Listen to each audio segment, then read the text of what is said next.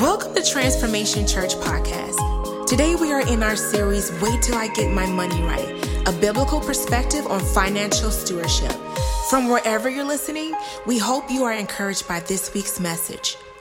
I got this revelation from Pastor Robert Morris, who has one of the most thriving, healthy churches in America right now. And if you were here last week, the word that came last week, that thing went into your heart, cut you up, put you back together, and sent you on your way.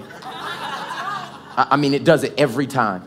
And so part of my journey as a pastor is to listen to God and do those things. So today, this is how this series ends. We got 2 more weeks and then Easter. And so today, Pastor Morris is going to bring the word again. And then next week, I'm going to bring the word. And I have a word that's been brewing for 3 weeks. Like y'all know when I don't preach for a week. So I got one that's been brewing. It's been crock potting for 3 weeks. When I tell you you're going to bite into it, it's going to fall off the bone. But this week, this may be the most important message of this entire series. And I don't want you to miss it. And somebody's like, I came to hear Pastor Mike. You came to hear Jesus. That's right. Like you want what God wants for your life, not just in the package you want it. And so today we're going to go into that. But I wanted to ready your hearts just by a couple of numbers. We're talking about finances and giving and all these other things. Just a couple of numbers that I found as I studied the word this past week. Jesus talked about money and possessions in the Bible more than any other topic. Now, I know all the ones that are highlighted in your Bible are the love scriptures and the grace scripture. You know, nobody highlights the money scriptures. They're not highlighted. They are not bookmarked in nobody's Bible, okay? But he talked about it more than anything else. 16 out of the 38 parables that are recorded are talking about finances and possessions. 16 out of 38. 288 verses in the gospel or the New Testament are talking about finances and possessions. 500 scriptures in the Bible talk about prayer. And how many know prayer is so important? But look at the contrast. 500 scriptures about prayer, 2,350 about finances and possessions. Why do you think he talks? Because he knew it would be a struggle for us.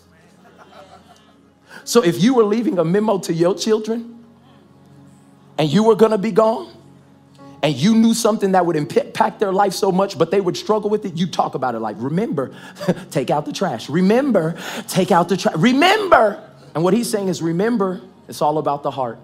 Yes. Remember that where your treasure is, your heart will follow. Remember, 90% with my blessing is better than 100 with yours. And so today, as we open up our hearts to this teaching, I told everybody before, people in church are so jaded by finances and giving series and all that because there's manipulation tied in. Like what they would do is like not take the offering at the front and then preach a message and take it at the end and say, now y'all heard the word. Give. There will be no offering in this whole thing. All we want you to do is obey God. Amen. Because if God gets your treasure, then he gets your heart. If he has your heart, he can change your habits. And if he transforms your habits, you can live a life that's whole. And that's my desire as a pastor for every person. So let's lift our hands and get ready to receive. Father, today, I thank you that our hearts are open and our minds are fixed, not to be focused on what we have learned, to be focused on what you're trying to tell us now. Have your way. I thank you that Pastor Morris's words are not his, they're yours, and they're coming straight to your people today. And let us be mature enough to receive from you. In Jesus' name, we agree? We expect. Amen. Part 3 of Wait Till I Get My Money Right.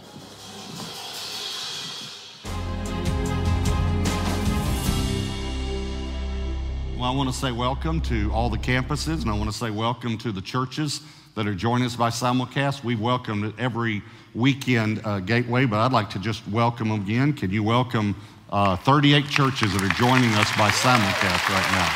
So we're very grateful that you're here.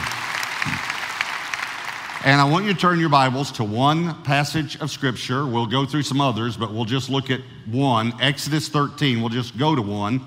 Exodus chapter 13. And as you're getting to Exodus 13, let me just say this. This is, in my opinion, the most important message in the series. The title of this message is The Principle of First. The Principle of First. And I want to make this statement. If God is first in your life, then everything will come into order. Now, I'm not saying you won't have difficulties or problems or go through struggles. Jesus said in this world you'll have tribulation. But would you rather go through tribulation with everything in order or everything out of order? And hear me, if Jesus is first, if God's first, everything will come into order in your life. If he is not first, then nothing will come into order in your life. God has to be first for there to be order in your life. So I want to show you this principle because this principle is a principle that runs all through Scripture, from Genesis to Revelation. Here, so let's start Exodus chapter 13. Look at verse 1. It says, Then the Lord spoke to Moses, saying, Consecrate to me all the firstborn. Whatever opens the womb among the children of Israel, both of man and beast, it is mine. It is mine. It belongs to me. I wish that I could adequately explain to you how emphatic the language is in the Hebrew here. This phrase, it is mine. It is my property. It belongs to me. I'm the owner. It's extremely emphatic. It's very important to understand that when we talk about the principle of first. The firstborn, he says, belongs to me. Okay, now look at verse 12. That you shall set apart to the Lord all that open the womb. That is, every firstborn that comes from an animal which you have, the males shall be the Lord's. Very similar language in the Hebrew, shall belong to God. They'll be the Lord's. But every firstborn, now we'll talk about this, of a donkey, you shall redeem with a lamb. Very important. A donkey will be redeemed with a lamb. Now watch this phrase. And if you will not redeem it, then you shall break its neck. It's very important to understand that if you don't redeem it, you're going to lose it anyway. And I want you to apply that as we talk about the first of our finances, the first 10%. He says, if you don't bring it to me, you're going to lose it. You're still going to lose it. It's going out of your account. Watch this. And all the firstborn of man among your sons you shall redeem. All right, so I have 3 points. If you're taking notes, I want you to write these down. The firstborn must be sacrificed or redeemed. Now, that's a longer point than I normally have, and so we'll make sure and leave it up long enough for you to be able to write it down. The firstborn must be. I've prayed over this language before, whether I should say it this way. But according to Scripture, the firstborn must be sacrificed or redeemed. That's the principle here in the Old Testament that is referring to a principle that goes all through the Bible. The firstborn must be sacrificed or redeemed. Okay, but how do you know which to do? How do you know whether you sacrifice it or redeem it? Well, he gives 2 animals which are exemplary of categories of animals. He gives us the donkey and the lamb, okay? The donkey represents unclean animals, and the lamb represents clean animals. So how do you know which to do? Well, if it's a clean animal, it has to be sacrificed, the firstborn. If it's an unclean animal, it has to be redeemed with the sacrifice of a clean. Let me say that one more time. If it's clean, firstborn. I'm hoping you kind of get ahead of me on this and understand what this represents. If it's a clean and it's firstborn, it has to be sacrificed. If it's unclean, it has to be redeemed with the sacrifice of a clean. Okay, how in the world does this relate to us today? Well, let me ask you two questions, all right?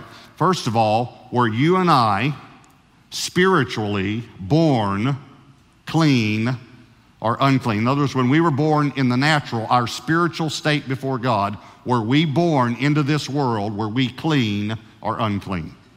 Unclean. We were all born in sin, right? I can prove it by simply asking the experts here, the parents, did you have to teach your children to be bad? Or did that come naturally for them? See, we have to teach them to be good. Is that right? Because we're all born with a sin nature. That's what the Bible says, all right? So we were all born unclean. Was Jesus born unclean or clean? Clean. Okay, listen to me. Listen very carefully. The clean, Jesus, the clean had to be sacrificed so that the unclean could be redeemed. That's what we just read. That's how important this principle is. And we're going to see that this principle refers to tithing, but I want to say something to you that maybe you've never thought of. Jesus is God's tithe. Because you see, you give the tithe first. You don't pay your bills and see if you have enough left over to tithe. You give the tithe first. It's the first 10%. It's not just 10%. It's the first 10% because it takes faith to give the first. See, God said, when your sheep has a lamb, give me the first one. It takes faith to give the first one before you have any more. You don't know if the sheep's going to produce anymore. That takes faith. God didn't say, wait until your sheep has 10 and then give me one of them and you can give me the one that keeps getting in your garden that you don't like. No, he said, you give me the first one before you have any others. See, so many people think it's not the 10% that enacts the blessing, it's the faith that enacts the blessing. It's giving the first 10%. And the reason I say that Jesus is God's tithe is because God gave Jesus first. He didn't wait to see if we would clean up or straighten up to give his son. God gave Jesus when we were mocking him and spitting on him and nailing him to a cross. Romans says it this way, while we were yet sinners, Christ died for us. And Romans also said this way, that God gave Jesus in hope. In hope. And that word, the root of that word is faith. In faith, we give our tithe in faith. So it's the first 10%. Think about this. When the children of Israel went into the promised land, God said, bring all of the silver and gold from Jericho into the house of God. It's always into the house of God. That's always where the tithe goes. But why didn't he say 10% of Jericho? It's very simple. Because Jericho was the first city. It's simple. He said, bring the first into the house of the Lord, and the rest are redeemed. They're out from under the curse. They're blessed. See, the first portion is the redemptive portion. Please hear me. When you give the first to God, the rest are redeemed. That's what this is saying. So hear me clearly. Don't give the first portion to the mortgage company, because the mortgage company does not have the power to bless your finances. But God does. The first portion, first 10%, goes to God. So the firstborn must be sacrificed or redeemed. Here's the second point. The first fruits must be offered. Again, I want to just key in on these words, must be. According to this principle that works all through Scripture, the first fruits must be offered. You can stay there in Exodus 13. Look at Proverbs 3, verses 9 and 10. Honor the Lord with your possessions and with the first fruits of all your increase. Bonuses, everything. So your barns will be filled with plenty, and your vats will overflow with new wine. Okay, this says to honor the Lord with the first of our increase. I just want to make a note here. This is in Proverbs. This is not the law. This is not under the law. This is hundreds of years after the law.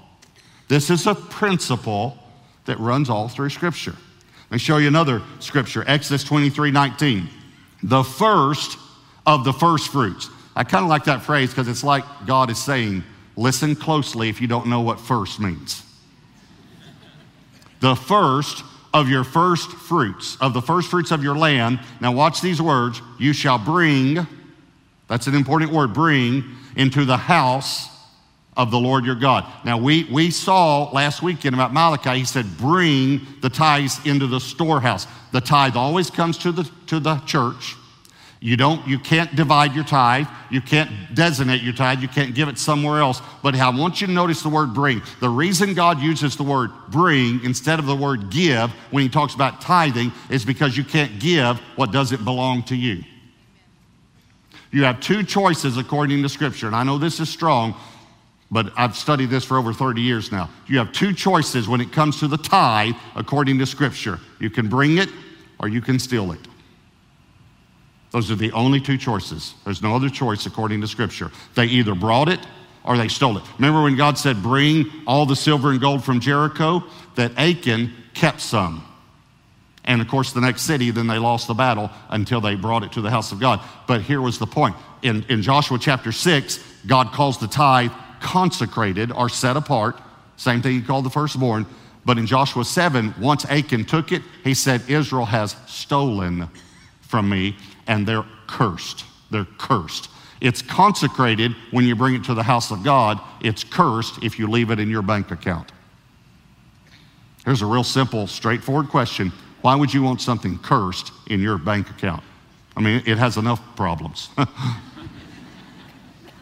Why wouldn't you want your bank account blessed?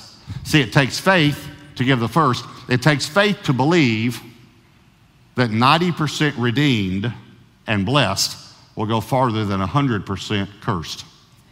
It takes faith.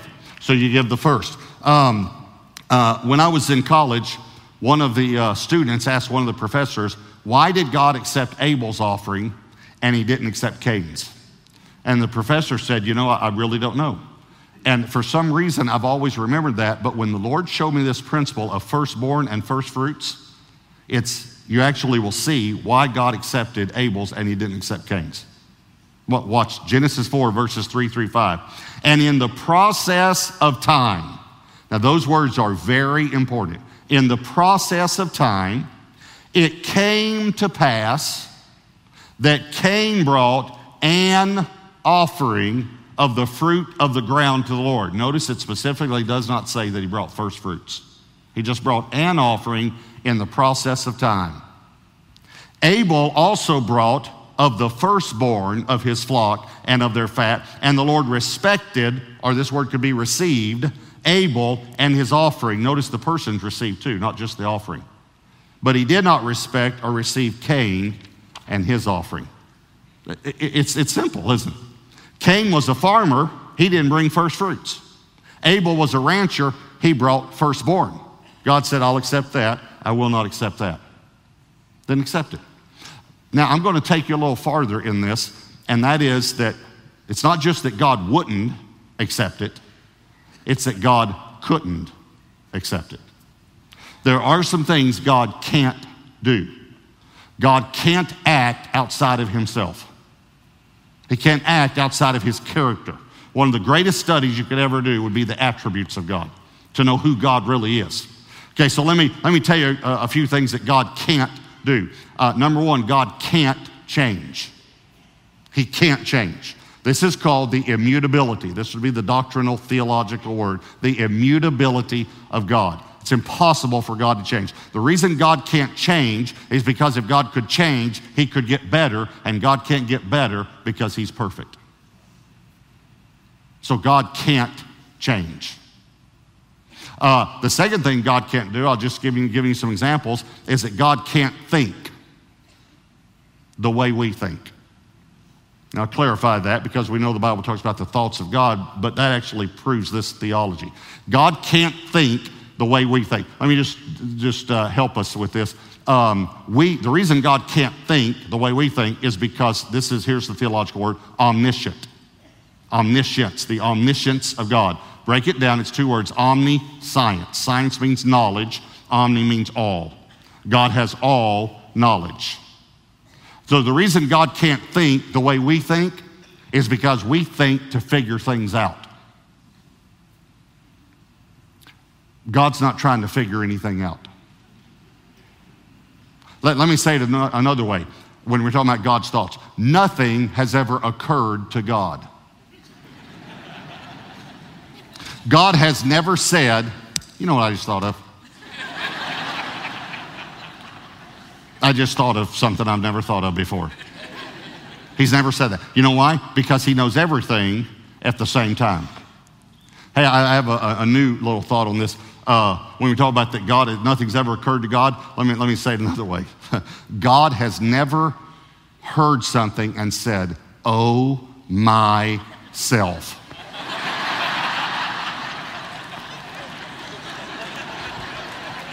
I mean, he wouldn't say, oh my God, or he'd say, oh my. Okay, all right, so. So God can't think the way we think. Now, when I said God can't think, you might have remembered the scripture and thought, wait, there's a scripture talks about, that proves this. Here's what the scripture says in Isaiah. My thoughts are not your thoughts. I don't think the way you think. As the heavens are above the earth, my thoughts are higher than your thoughts. I don't think the way you think. That's what he's saying. Okay, so there's some things God can't do. Let me tell you how this relates to this. God can't be second. He can't be second. This is called the preeminence of God. You know, you've heard of eminence, but God is preeminent. That means he's not only first of all, he's before all. He's higher than all, he's above all, he's first, he's before all. So God is first. Now, we in our lives, we talk about putting God first, and that's good because we do need to put God first in our lives. But I just want you to know something. Even if God's not first in your life, he's still first. You didn't rearrange his order in the universe. He's still preeminent. So God can never be second. So this is why I'm telling you, the reason God couldn't accept Cain's offering is because God's always first, and Cain did not bring a first offering. And God said, I'm sorry, I can't accept a second place offering because I'm always in first place. I can't accept it. Now, we need to think about that when it comes to the tithe. You remember I said Jesus is God's tithe? And I said to you last weekend, because we talked about giving to the bride of Christ, and I said that tithing is probably more personal to Jesus than what we think. Okay, I want you to think about this. If Jesus is God's tithe, tithing might be a little more personal to the Father also than what we think. See, it represents who's first in your life. You can, and I know some of the things I'm saying are strong, but you can tell me all day God's first in your life, but let me see your bank account. And I'll tell you who's first. It might be Nordstrom's. Okay, ladies, let me hit the guys. It might be Bass Pro Shops. Where does the first 10% go? That's who's first. All right, so the firstborn must be sacrificed or redeemed.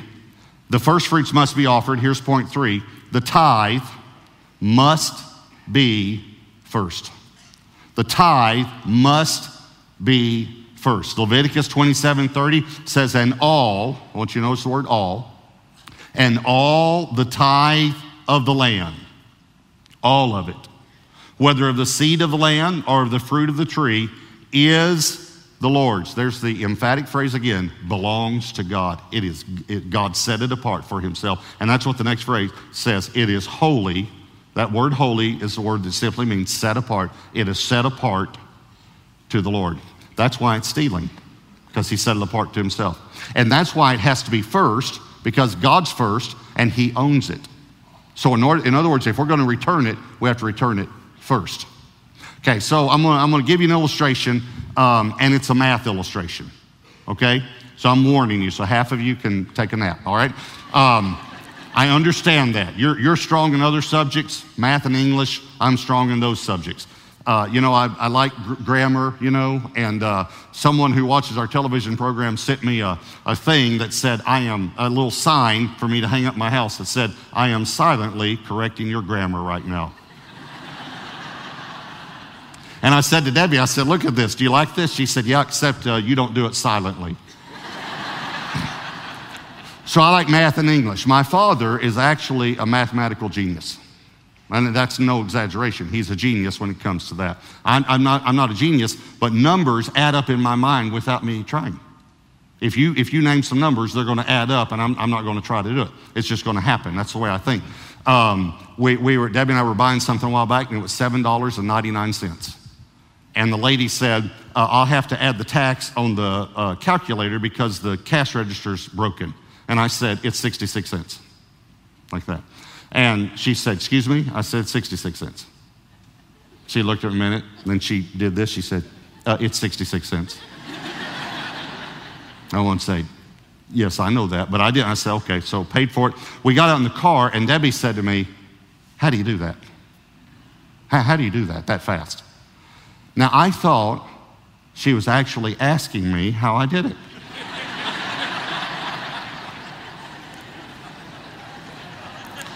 I found out later she couldn't care less how I did that.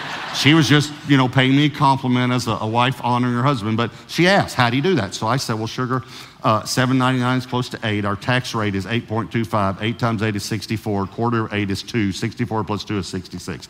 I said, that should happen in less than a second in your mind. She said, it doesn't. Then she said, but I know what 25% off is. So again, now being the man, I'm thinking she's talking math. I did not realize until after the whole conversation she was not talking math. But I said to her, okay, if you're buying something for $100 and it's 25% off, I said, what does that mean? She said, it means it's a good deal. And then she said, and if it's 50% off, it's free.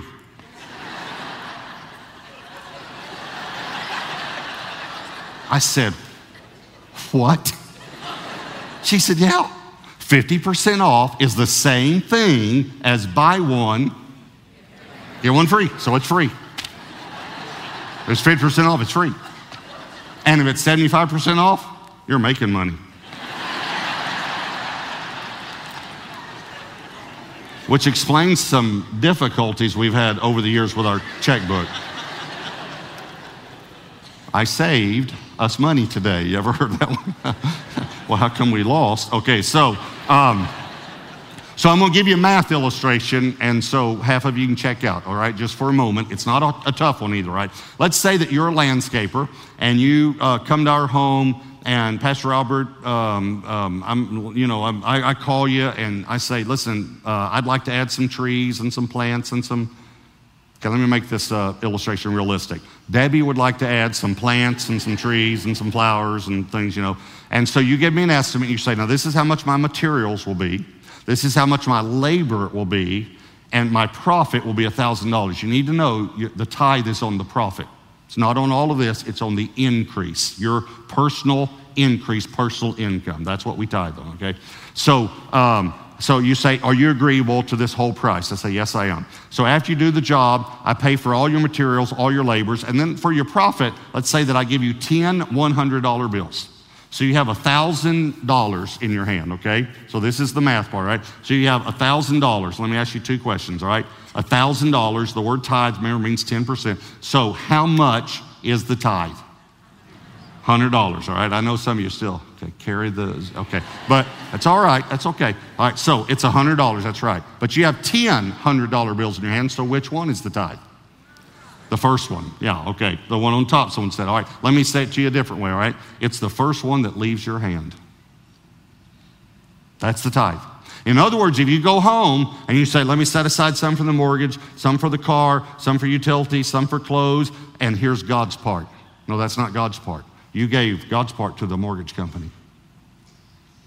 Because here's what a lot of people do. Okay, let me set aside some for this and this and this, and oh, there's not enough left over for God.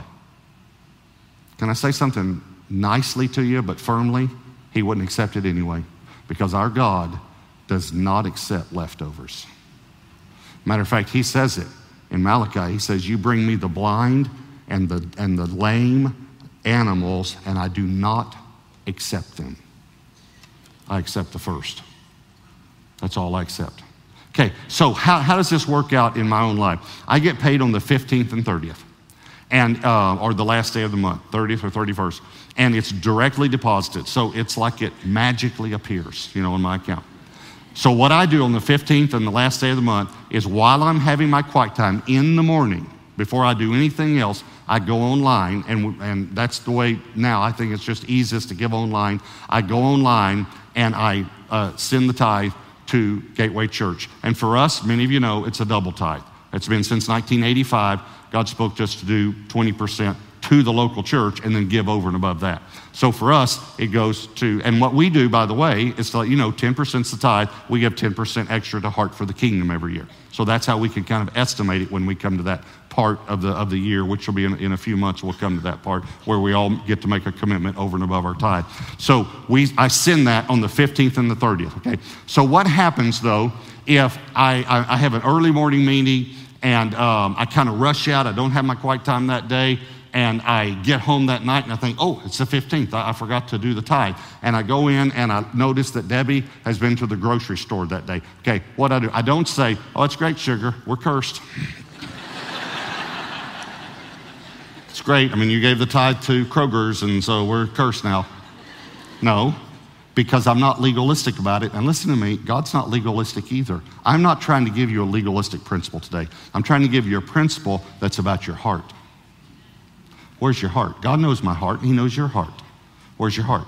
So the first 10% goes to the house of God. Now, Exodus 13, let me show you one more scripture, and then we're finished, all right?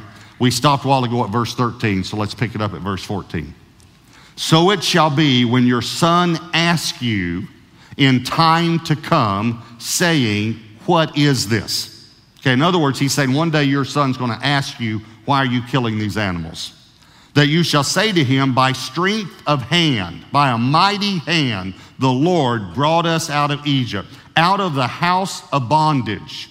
And it came to pass when Pharaoh was stubborn about letting us go, that the Lord killed all the firstborn in the land of Egypt, both the firstborn of man and the firstborn of beast. Therefore I sacrificed to the Lord all males that opened the womb, but all the firstborn of my sons I redeemed. Okay, let's just bring this up to modern day. Let's think about this. The son goes away to college, he gets his degree, he comes back, his dad says, hey, one of the things I'd like you to do is take over the books. And so one day the son is sitting in there and he's got the books in front of him. Dad comes in from the field and the son says, Dad, sit down, Dad. You asked me to, take over the books and the business and all. And Dad, I've been going over the books. And Dad, I want to talk to you about something, man. You might not even know you do this. Dad?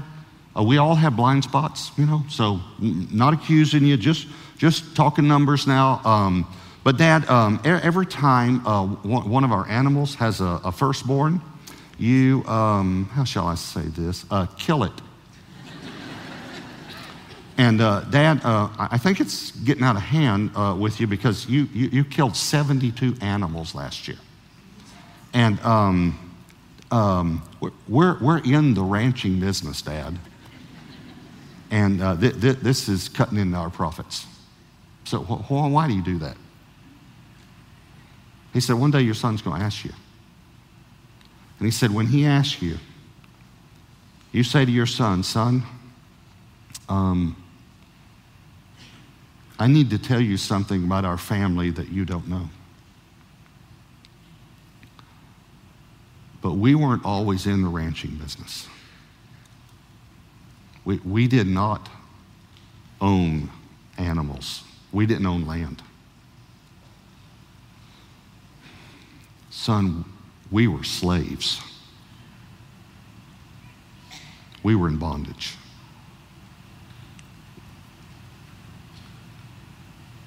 But God, with a mighty hand, redeemed us and gave us everything we have now. Therefore, we gladly give to God the firstborn of all of our increase. Now, this was written 4,000 years ago. And this principle happened to me. When Josh was kind of getting old enough to understand numbers and all, and he has this mathematical mind like I do and like his grandfather. And so one day I was paying the bills. Now, we didn't have online back then. And so what I would do is I would write the check first, and then I would set the check, the tithe check, and then I would set it over the side, and then I would pay the bills. But I'd always write the tithe check first and set it over the side and then take it with me to church. By the way, for you young people, we used to have pieces of paper called checks. Yeah. All right. So I'd set it overside. So I'm paying the bills, and Josh came in, and I'm watching him out of the corner of my eye. And he's reading this tithe check, and he sees the amount, which to a young boy looks like a lot of money. And he says, Dad, why are you giving so much to the church? And I remember this scripture, when your son asks you, this is what you tell him. And I took Josh and I actually set him on my lap, and I said to him,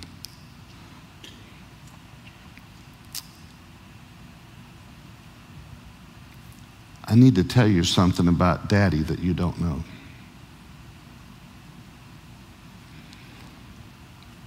But Daddy wasn't always a Christian, son.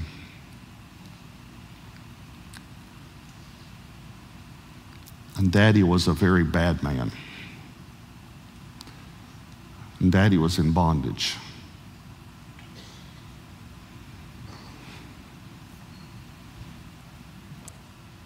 But God,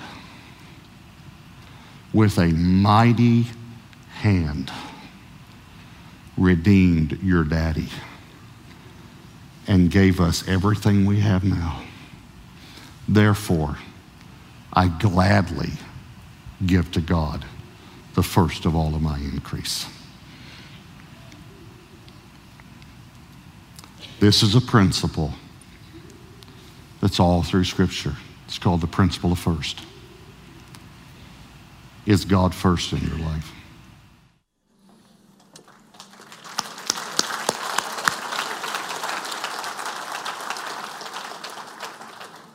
My question is today, how many of us have that but God story? But God with a mighty hand reached out. But God, I was crazy and I lost my mind. I came from a molested background, or I had everything, but I had insecurities and all this, but God. And as I stand here today, I know it's only God that I'm here. So then when I look at these principles of ordinary behavior for believers, and I say, what's fighting? What was that thing that was fighting me to do that? It was the enemy trying to suggest that God was not enough. And I'm here to tell you as a witness, as a young man, since me and my wife have been married, in our first year of being married, we made a commitment that we are going to tithe on all the increase that God gives us. It does not matter. And we've been married almost 8 years now. And as a young man, that doesn't seem wise, because we barely had anything anyway. We're rubbing together whatever we have. Can I tell you that because we have honored God, He has met every one of our needs.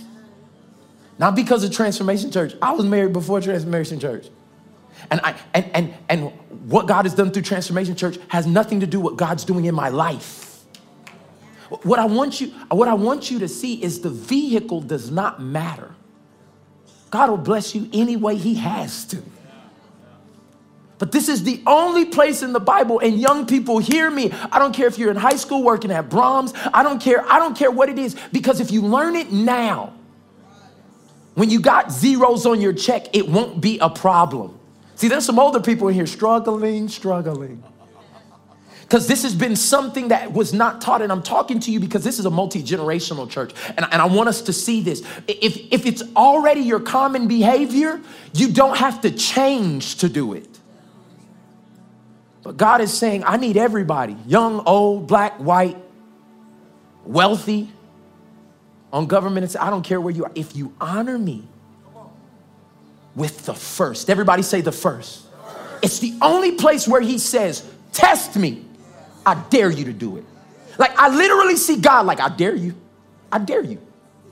I dare you.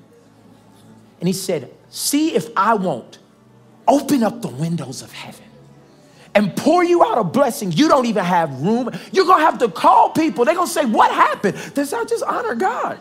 with what I was spending on Starbucks. I just honored God with what I would put on my feet and my body. I wasted every month anyway. And I just said, no, I'm going to put God first. And when you do it, everything changes. Today, I want to pray that whatever the fight is, that's what I want to pray as your pastor. Whatever that fight is on the inside of you, you won't have enough. I heard a testimony in the Bible said, I was young and now I'm old, but I've never seen the righteous forsaken or seen them begging for, I've never ever. See, when they are in right standing with God, or can I say it a different way? When we put God first. And so today, I know there's people in here who have heard wrong doctrine about giving or just never was on your mind or anything. I'm just going to pray that the fight on the inside of you, that God would cause peace to it and you would honor God. Whatever that means for you, okay? Everybody watching online, if you're a part of another church, if you're a part of a different church, I'm not saying to transfer, I'm saying wherever you are, this ain't about us. This is about God doing something in you. So Father, I pray. Today, we've heard your word. God, now I thank you that we won't just be hearers, we will be partakers or doers of the word. God, I know there's some situations, Father, that are real life. God, from debt to bills that are piling up, to things, Father God, that we may be saving for, or whatever you're doing, Father God, in individuals' lives. God, I thank you that we put you first. Because, Father, it's not the 10% that enacts the blessing, it's the faith that enacts the blessing. So, Father, I thank you that you would bring peace to every storm and war in people's hearts and minds right now. And, Father God, I thank you, God, that you would give them the courage, the strength, and, Father God, the excitement to obey you. God, I'm asking you, Father, prove yourself to your people. God, I stand, Father God, as a vessel, Father God, even going against popular culture and what people would say to preach and to go, Father, because I know your principles work. And God, today I'm asking you that Transformation Church would not just use the message of the Bible, but we would use the method. And Father, that means that we honor you with the first 10% of our increase. Today, Father, I thank you will bless every business, bless every family, bless every person in this room, Father God, to trust you beyond what they can see right now. And God, as you do the miracle, because your word is true and you cannot change, we will give you all the glory, all the honor, and all the praise. In Jesus' name, we agree? Amen. Let's give God praise right there. Hallelujah. If God is transforming your life through this ministry, join us in reaching others by partnering with us today. You can give through our TC app or our website at transformchurch.us/give. And don't forget to subscribe to enjoy more messages like this. Now go and live a transformed life.